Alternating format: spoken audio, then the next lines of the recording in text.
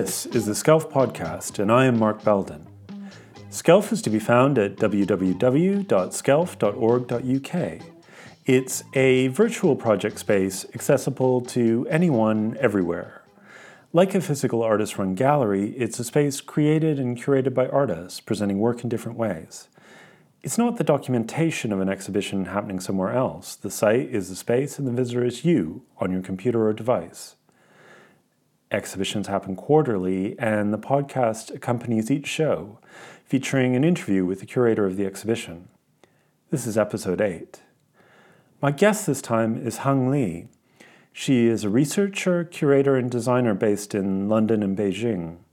Her curatorial research focuses on network cultures, feminist theory, and organizational approaches to social justice and structural change. She is currently a PhD student and a visiting mentor at the Royal College of Art. She has curated the new group exhibition on Skelf entitled No Longer Being Able to Be Able. I spoke to Hung over Zoom. I guess this is the third episode in a row that's happened remotely. As I mentioned last time, there's something nice about recording every 3 months. It sort of becomes a diary or a marker of time passing. The podcasts this year go from pre-pandemic in episode 5 to full lockdown in episode 6, and then reopening in episode 7, and then closing now? I'm not really sure where we are now, and perhaps that's a lot of what we speak about in this episode. How do you critique or comment on neoliberalism or internet culture or the pandemic when you're right in the middle of all these things? So I hope this podcast works as an introduction to no longer being able to be able, and also an interesting snapshot of how we were thinking in October 2020. Before my interview with Hung, I thought we could hear part of the audio from Durd's piece, Mountain of Flames.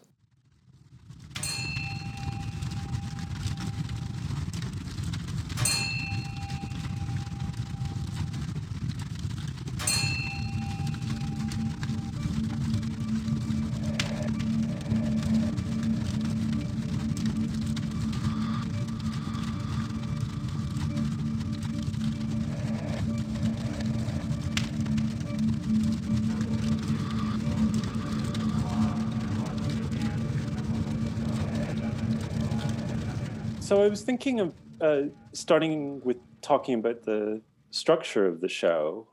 Mm-hmm. So there are these distinct groupings of works, but within each page, the works exist overlapping and sometimes launching in different ways. Was it important to structure it this way? Right. So the project is actually a combination between a very conventional way of structuring the exhibition, I would say, by having different sections, but at the same time, it aims to explore the in-betweenness of the works, especially considering the specific conditions of viewing and presenting arts online. So the reason why this project is divided into 4 sections is because we are trying to unpack a quite complicated matter. And I think dividing the artworks into 4 sections can actually help the artists to talk to each other and help the viewers to understand the messages easier. And each section has its own individual web page. The first section is about the excessive positivities in this society. So how our life is actually impacted by the mentality of having to achieve the most and to continue to sustain ourselves as individuals, to be responsible for our individual life and to bear the risk is what is talking about in this section. There are artworks discussing about how as female how female are experiencing the difficulties in the societies, especially by having to follow a certain definition or norms to be able to be a successful person. And also it talks about how as laborers in workplace, we are required to continuous output labors for the sake of someone who is distinct from our daily life and for the profit making of a corporation. So it's more like defining what excessive positivity means, because the project is quite influenced by Bai-Chung Han's book called The Burnout Society, and it talks about how excessive positivities are impacting our mental status in contemporary lives, how depression is actually a result from being forced to achieve something which might not be affordable for individual beings, or the idea of being responsible individual is actually an, an ideology imposed by neoliberalism. So in that sense, Section 1 is underpinning the criteria of how to be a successful person in this society. I wanted to add, so I was just thinking about that within Geraldine Snell's piece, that it's like playing with these ideas of like self-help and self-actualization, but then also it made me think about this shift that a lot of people who work performatively have to, or in performance, have to find a way to do that online now. And yes, these sort of improvised strategies, but it's really nice because it is all of those things, but it's also sort of playing with those ideas at the same time. exactly. Geraldine Snell's topic of her practices are mainly about the excessive positivity and how to resist that through performative behaviors and recordings. And she is very good at mixing music with performance and always record materials from her bedroom or her room. So in this project, we included one piece called Light and Love Live, which is actually a bedroom performance.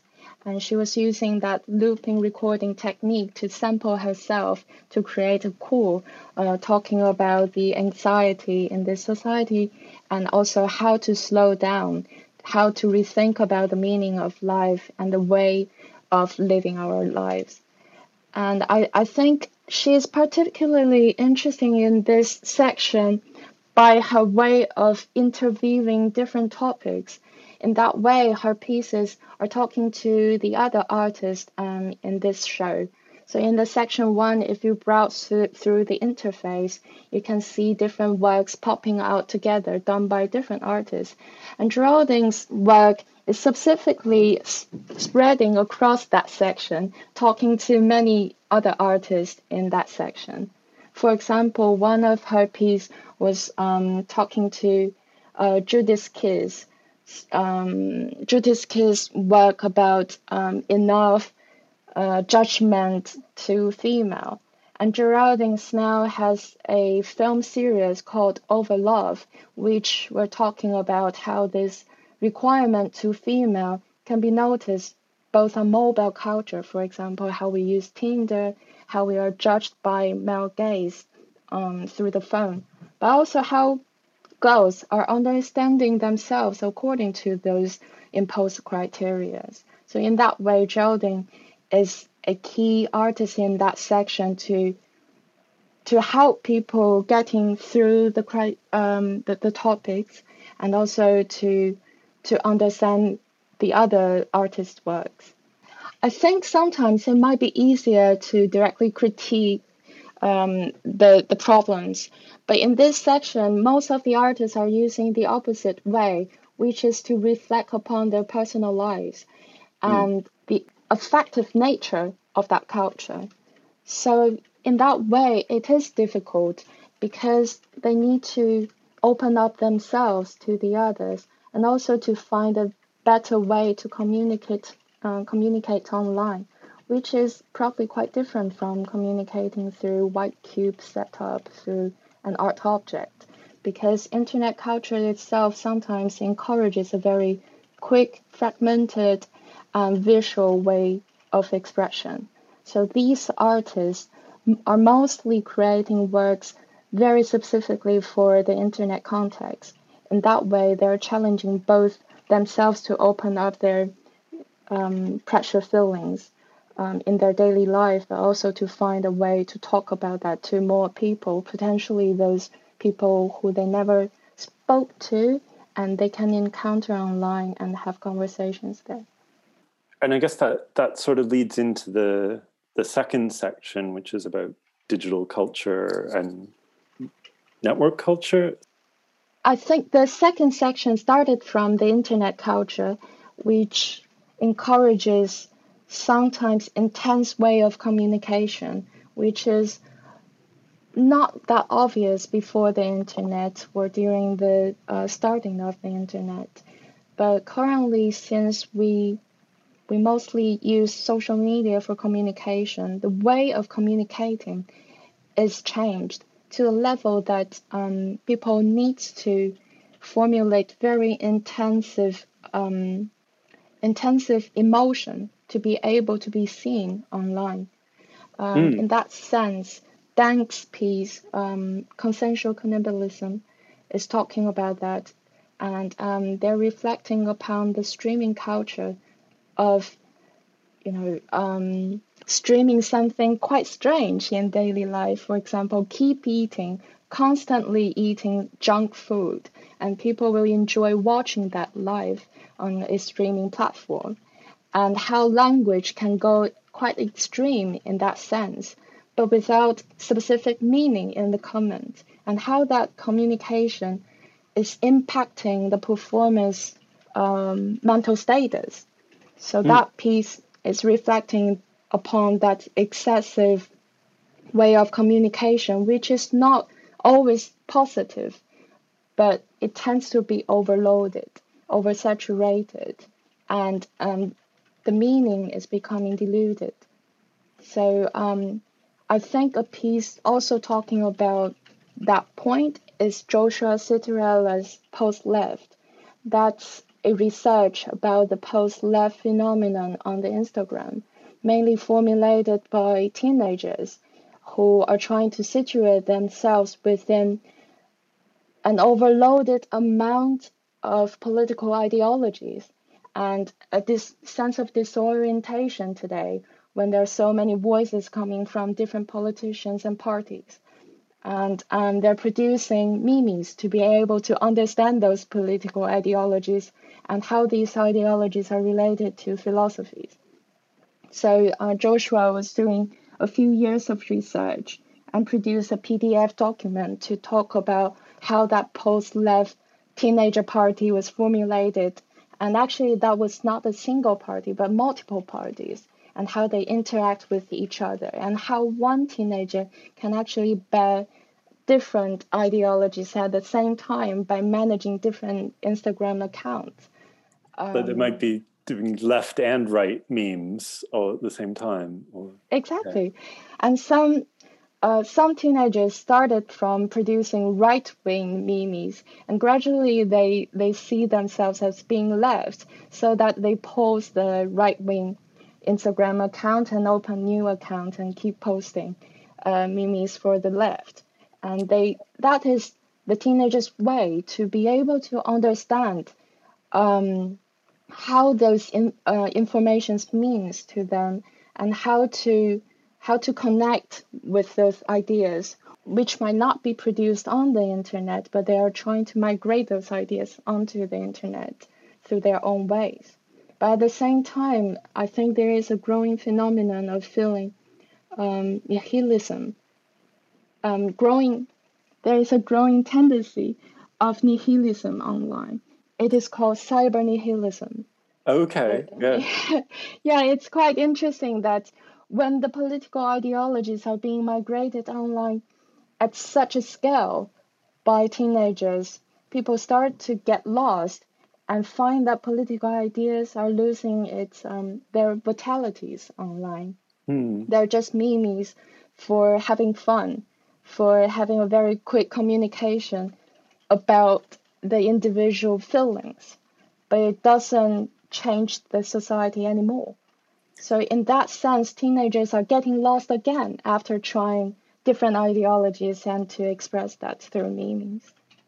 Well, it seems like a different pressure, like as opposed to the pressure of positivity, like the pressure around, I don't know, around making something viral, whether it's like dank, that there's having something slightly extreme or gross around junk food, or just extreme in terms of quantity, but also, extreme sometimes in terms of what it provokes, or politics. Like the thing that gets attention is not necessarily the most subtle thing. It's there's a pressure on that kind of content to be very immediate and very immediately to provoke a reaction, I guess, whatever Yes. reaction it is. Yes, that is very true. I think in the section 2, we're not talking about excessive positivity that much. Instead, we are trying to think about, okay, in this excessive culture, what is the result and what is being changed through that? And I think especially for the four artists in that section, they're focusing on, for example, consumerism and how consumerism is combined to the internet culture, and also how political ideologies are combined to the internet-centered way of communication. But at the same time, there is an artist, Donatella Della Reta, who is talking about the violence on the internet, sometimes done by corporations through datafication, and sometimes also done by the government in joining forth with the platforms through censorship. And there is an art piece called Images in Spite of All, which talks about the situation in Syria when people were using YouTube for streaming war. Platforms became, in that sense, a medium for documenting the violence, which was probably the only means for them to share that message to more people. But at the end, many of the videos were deleted by YouTube for some reasons. And well, the official reason is it involves blood and violence. But in fact, it is inseparable from Americans' politics. So in that sense, the internet encourages people to keep uploading and to interweave their lives with the internet. But at the same time, are we losing the agency of keeping our memory and to formulate collective memory? And who is holding the power of deleting our memory and causing the contemporary amnesia? But at the same time, in that section, there's Frankie Roberts, who sort of, what is the piece? Is it Accept All Cookies? Yes. Yeah. So it's within that world, and it's reflecting on the sort of insidious, I guess, level of control, and also sort of, I guess, that cookies, that constant monitoring of what people are doing. But at the same time, she sort of found a space to be playful, or there's lots of wordplay and the animation, and that's an interesting counterbalance with Donatella's piece within that section. Yes, that's very true. I think that's the very compelling part of this project, of juxtaposing different works talking about similar subjects, but for completely different reasons or backgrounds, and with different approaches. Frankie, for example, is using a more funny way of interpreting and also destructuring the internet culture. So she gets inspiration from the languages specifically online, but also some symbols and logos on the internet. And then he hybrids different logos together to formulate a critique to that, but not being so serious.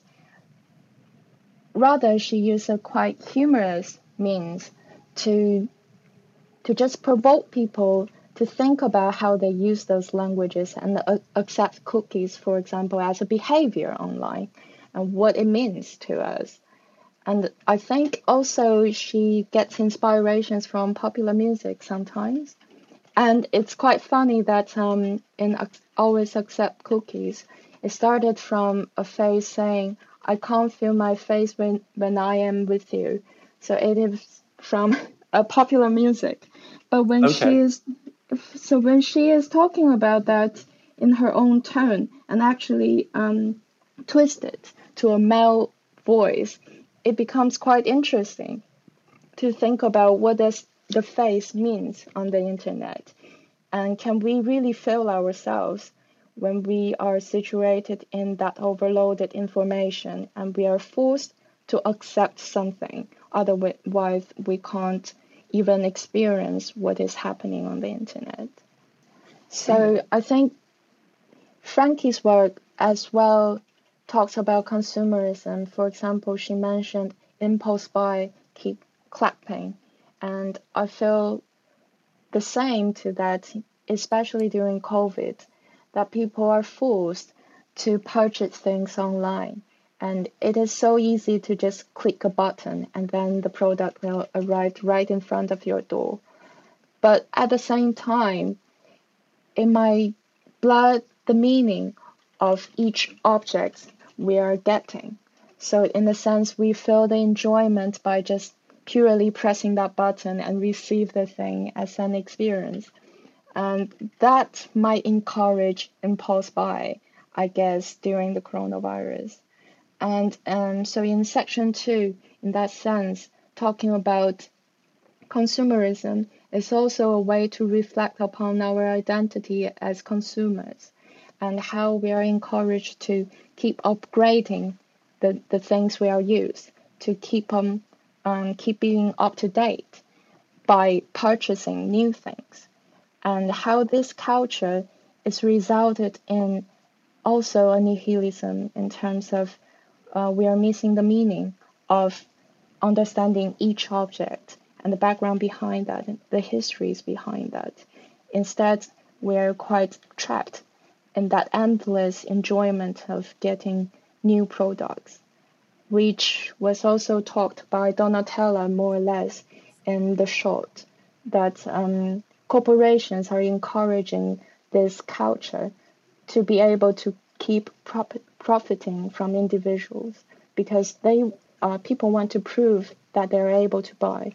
Then corporations can keep finding buyers to buy their products and then propel the corporation. So at the end, who is benefiting? Who is benefiting from that, right? So I guess section two is posing that questions without really giving a specific answer regarding what next? What should we do then?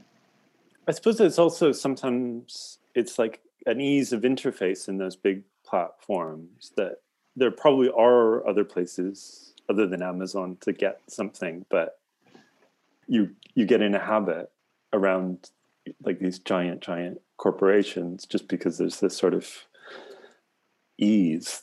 Yes, there is ease and enjoyment both by Mm. using that interface. And in fact, some corporations are researching about behavior manipulation, especially through interfaces. Which way of presenting information can make the behavior becomes a habit for people, and how to make it viral and how to make it repetitive, consuming more times from a single person. I think, yes, you're right. It creates a sense of ease and maybe also safe in coronavirus. It will come in this package, it'll be delivered in this way, and I don't have to leave the house. And Yes, but at the same time, this sense of protection, safe, and ease is worth to be rethinked regarding what's the meaning of that and why we feel that, who is benefiting from that apart from our temporary feeling of pleasure, and whether that pleasure is really what we want. So I guess this project is partly about that, to rethink about all the habits we have currently. And are we feeling happy about that, or we're actually feeling a sense of unease behind the ease of that? That longer term unease with them. Yeah, the longer term unease is definitely there. And I think this project is talking about that unease in the contemporary life, which is shared by many people. And since we are keep being busy, improving, we're able to buy, we're able to work, we're able to be responsible for ourselves. We are losing the time and power to think about where that unease is from and how to change the situation. So I guess the first step is to unpack that sense of unease to understand where it comes from. And then I guess section 3 is then, it's related to some of those ideas, but looking at it more in the context of art. Yes, section 3 is talking about the art ecology, and it picks up upon a few topics mentioned in section 1 and section 2.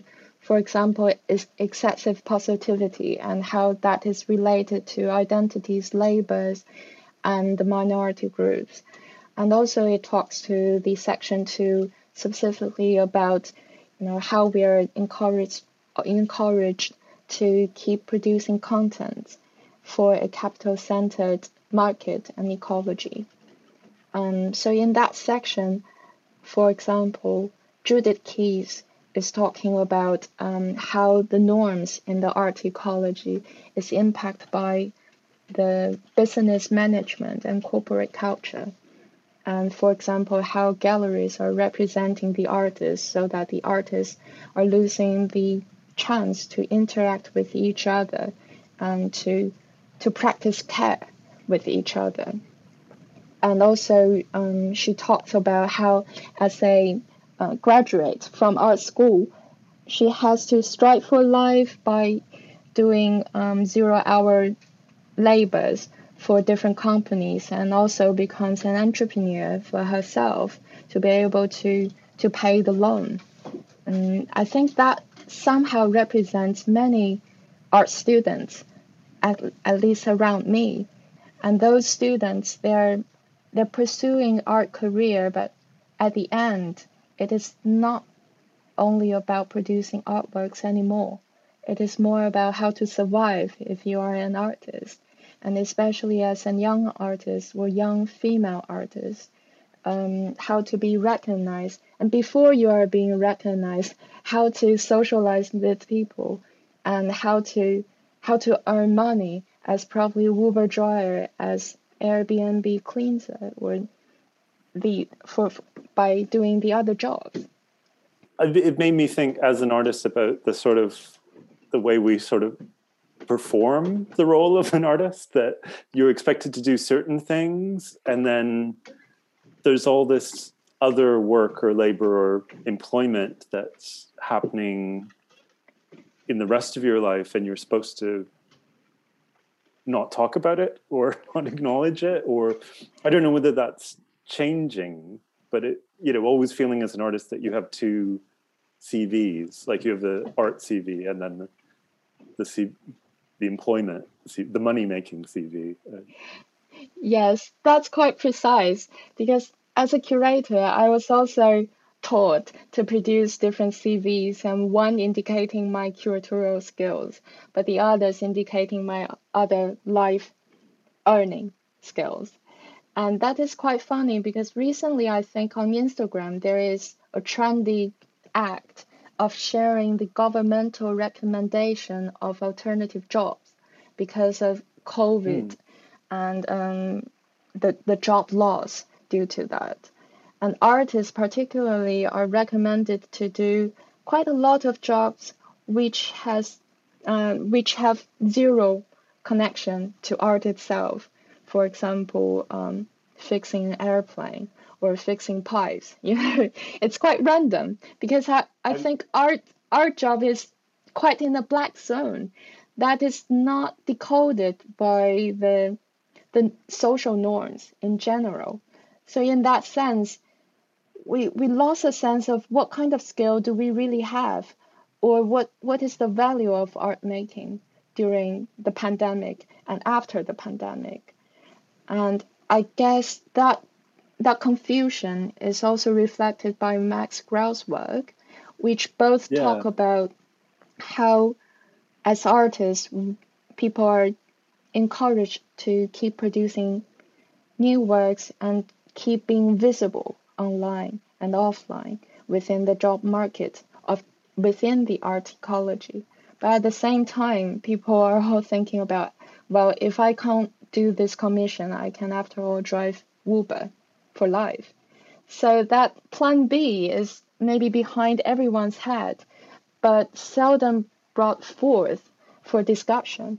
And I think this section is a chance to talk about those background feelings and stories, to encourage people to unpack the problems or issues within the art ecology and to think about where it comes from and is it all right or not. Well, I thought also with Max's, it was when he was talking about things that might be on the art CV, like writing or teaching, that a lot, writing, reading, all of that might just happen in bed, and it might not look like work, or there might be work happening and sort of the people on the other side of the email don't realize how he's working. Like they're sort of assuming a desk and a certain structure of work, but he's talking about how it doesn't work that way, that it can work from bed or with someone else in bed with you, or that it's very different than the expectation of work, I suppose. Yes. So I guess in the art ecology, we all have some kind of stereotypes of thinking about what an artist should be. For example, Max Grau mentioned that there was a student asked about whether artists should be hardworking, and he said, "I haven't seen any artists being lazy.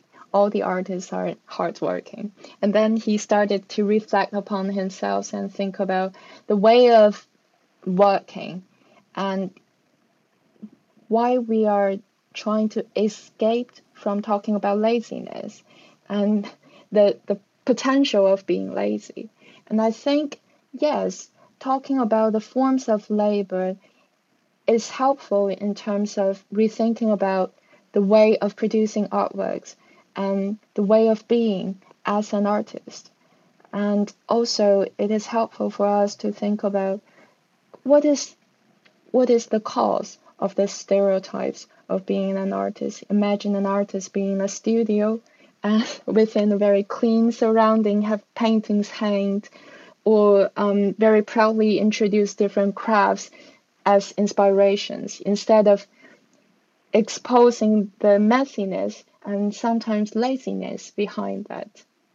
So is it really impacted by the art ecology itself, or instead it is the fact of being in this burnout society influenced by neoliberalism and entrepreneurial culture? So I guess this section is not to criticize the art ecology. It is instead to look at different sections of that and to think about how it is really working for individual artists and for a collective of different artists sharing different experiences but similar feelings. Well, I was also thinking about Babe World's piece, and then the sets of expectations that might be on like art students or someone at an art college. And although hopefully people are coming from lots of different backgrounds, it's I don't know. Also, that feeling in the piece of having to hide parts of your background, or hiding work you do, or hiding where you come from to fit in. Yes, but Bakewell's piece is very much about confession. It it is about after a long term of hiding something behind to be able to survive, what is the time for us to confess which is really behind us, where we comes from, and what is really our background.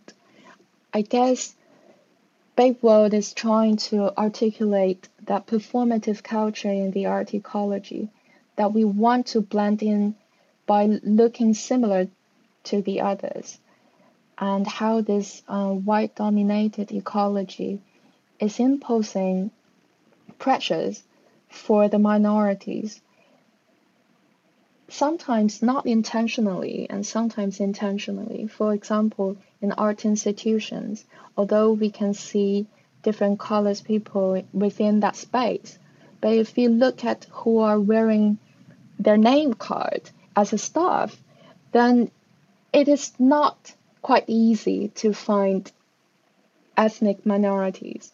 So in that sense, I think Ashley in Babe World was talking about how she was doing an interview at the Royal College of Art, which she eventually got admitted. She was afraid that revealing her Black identity would minimize her chance of being admitted. I think to be able to confess in this way of talking about her Black background and her feeling as half white, half Black person within the art ecology is helping people to understand the environment, and maybe from another perspective, to be able to understand the problems from a quite effective way, instead of just talking about the problems and saying, okay, this is an unequal ecology and we need to change. I think by listening to the podcast produced by Babe World, we are able to understand how this young girl is struggling within this ecology for years, and how her family was worried for her because of that. And that might be helpful for more people to share the similar feeling and to eventually have conversation or have chances to talk about that. And I guess change will probably happen after a long time, but at least in that section, we are trying to articulate the feelings from different perspectives. And then I guess the final section is emotion, or how would you talk about the final section?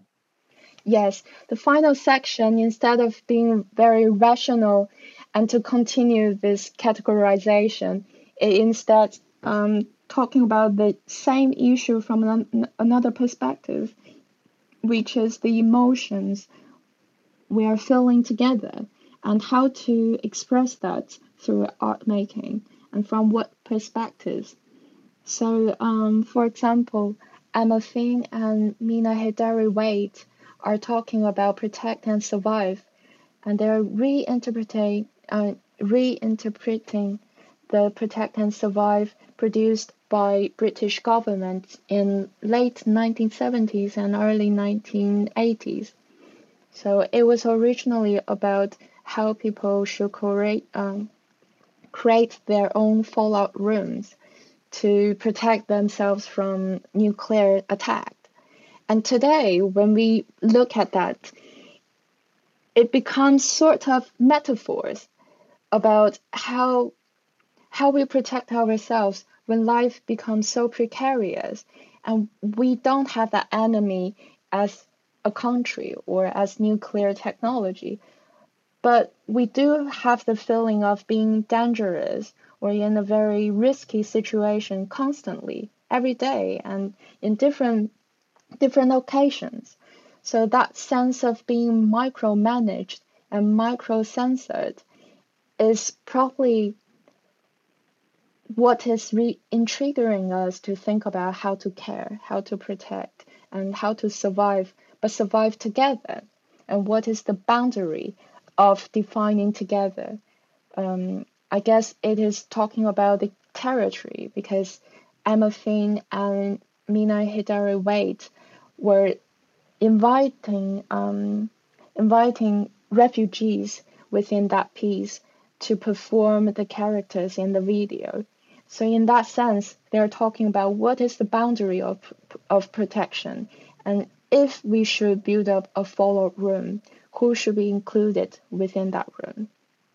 And well, talking about emotions, I think Emma Finn and Mina Hidari-Wade were having a more fun but sarcastic voice within the piece, while instead Dirt Collective, which is formulated by Zhao Zijing and Shi Rui, are actually using the opposite way, which is quite heavy and talking about death.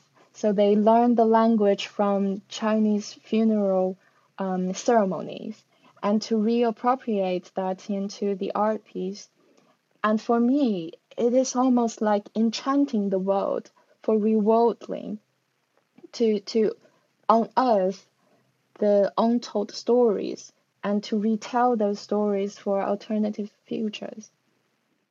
Oh, and their piece as well. It feels, I mean, there's something, quite heavy and quite almost apocalyptic about it. But at the same time, like the animation is so beautiful, and there's that sort of, almost like all of the things in this section. There's an element of joy in the contrasting to the more difficult content as well. Yes, I think that the three artists and artist groups are each using a quite specific aesthetic language to talk about that heavy topic. And as you said, Dirt was using a very exquisite moving image language, heavy craftsmanship within that to be able to talk about funeral ritual and also mythology. So in that sense, people can feel the joy within the video, but also to share with the feeling of death and what is happening after death. So talking about death and aesthetics, Simona Mi is actually also doing a similar approach, but in a much loud and crazy and more like pop culture way of expression. And she was inspired by a story of a dancer trying to do the dip, which is from drag culture. And she accidentally hurt herself by falling from the back. And Simona Mi was retelling that story. But I think it is very intriguing in that piece that when the drag queen was falling from a high rise, there is a sense of disorientation, but also reorientation, because that main figure was dropping from up to down. But at the same time, she was picturing the people walking on the floor. So in a sense, they're like walking dead. And dropping from up to down is in a sense the right direction compared to that horizontal meaningless movement. So I guess in that piece, there is a metaphor of doing a dip when the life is becoming so pointless, mundane, and people are busy with something that they don't know the point in that. And that reminds me of that situationist prank, which is, to do something dramatic within the urban context to disturb the order and to intrigue people to rethink about their daily lives. And I think there is some political meanings within that, which is partly borrowed from queer culture and drag culture, but also it is indicating revolution or at least a collective reimagination of this of direction and where to go. Well, I think also the other term for the dip is the death drop, which sounds quite dark, but it's something that would exist as part of a performance, as part of something celebratory and fun, even. Although drag culture is also, playing with gender and stirring things up. Yes, that mixture of fun, dangerous, and to alert people of something all of a sudden. It's very interesting. And I think that could potentially become a tacit for people to intervene into the daily life. I guess the show was originally planned before the pandemic and the lockdown. And I was wondering, were there elements of it that changed, or were there ways you were thinking about it that changed during this year? Yes, definitely. Because no longer being able to be able was confirmed by Scalf to be staged in June or July, roughly. So I received that confirmation quite early on, roughly in March. At that time, COVID was rising, but not that serious, especially in the beginning of March. But after COVID happened and the lockdown was prevalent all around the world, I started to rethink about the topic and ask myself whether it is still relevant for people. Because at that time, people were talking about, okay, the pandemic is potentially a turning point for people, and we will rethink about the surroundings and think about whether the happenings are necessary. And we can pause something which has been continuously happening and then to restructure the society. So that kind of naively optimistic voices are currently fading away after the pandemic was ameliorated for a while. And it was during that time I started to think about this project being relevant again, because when the British government were talking about build, build, build, and I found it quite fascinating how British government were comparing Britain to the other nations and saying why we're being so slow all the time. We should be more efficient. We should build faster than ourselves and than the other nations. This mentality of keep working to be able to prove themselves, to prove that they're strong enough, being able to survive in difficult situations is partly necessary, but also worth us to think about, what is the cause of that? Is it a neoliberal way of defining what is successful and what should be like? So after that phenomenon, I restarted the project and then expand the topics, because before the pandemic, I was intended to talk about individualism and how this is actually or probably a trap, and how everybody wants to be entrepreneurs and what's the dangerous what is being dangerous in that. And also it was intended to talk about digital cultures. But during that amelioration of the pandemic, I started to expand that and to cover the topics about the art system and also the emotions of that and what is sharing between different people, instead of just talking about individual feelings and to interrogate the idea of being individuals. I was having trouble of contacting artists and convince them that this project is relevant and it is important for them to work for, especially during that difficult time. And at that time, there were emerging amount of online projects. Institutions are doing different sorts of practices online and all call them online projects and online exhibitions. In that context, I started to rethink about what's the point of doing one more online exhibition or show. And gradually, I started to feel that there is some point, because I noticed that it is quite easy to exhibit photos of art objects and to share that online and call it online exhibitions. It is also quite easy to build up a digital model of a show and then let people to navigate around that 3D model. But it is not that easy to co-produce with artists some artworks which is relevant to themselves and also relevant to what is happening around.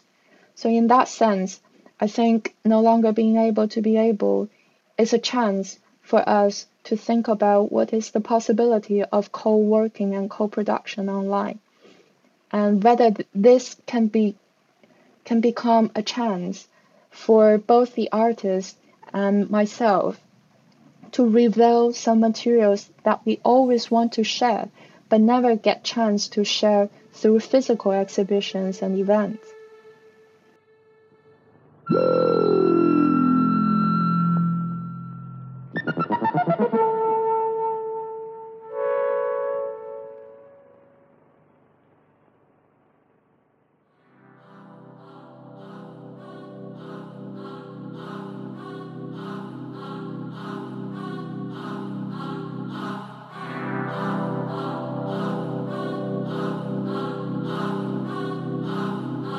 After my conversation with Hang, we heard an excerpt of the audio from Emma Finn and Mina Heydari-Waite's work, Protect and Survive 2.0. No Longer Being Able to Be Able will be on the Skelf site from the 21st of October 2020 until January 2021 and archived thereafter. The artists in the show are Babe World, who are Ashley Williams and Georgina Tyson, Meech Boache, Joshua Citarella, Dank Collective, who are Grant Bingham, Tori Carr, James D. Hopkins, Ian Williamson, and Zen Khalid, Dird, who are Zhijing Zhao and Ray Shi, Emma Finn, Anna Freistein, Max Grau, Mina Heydari-Waite, Se-Yun Huang, Judith Kies, Simona Mi, Donatella De La Rata, Frankie Roberts, and Geraldine Snell. That's all for this episode of the Skelf Podcast. I'd like to thank Hang Li for taking the time to talk me through the new show and for helping with the audio setup. To find out more about Hang Li and her other projects, her website is hang-li.net. We heard sound pieces by Dird and Emma Finn and Mina Heydari-Waite. Theme music on this episode is courtesy of the Cleaners from Venus and the Free Music Archive. I am Mark Belden. I'd also like to send a big thank you to Claire Undy and Lizzie Munn at Skelf. This production is supported using public funding by the National Lottery through Arts Council England. Skelf is at www.skelf.org.uk, and all the past exhibitions are archived there. You can email us at podcast@skelf.org.uk. Listen or subscribe to the Skelf Podcast on iTunes or wherever you get your podcasts. Episode 9 will accompany the next exhibition in January 2021. Until then.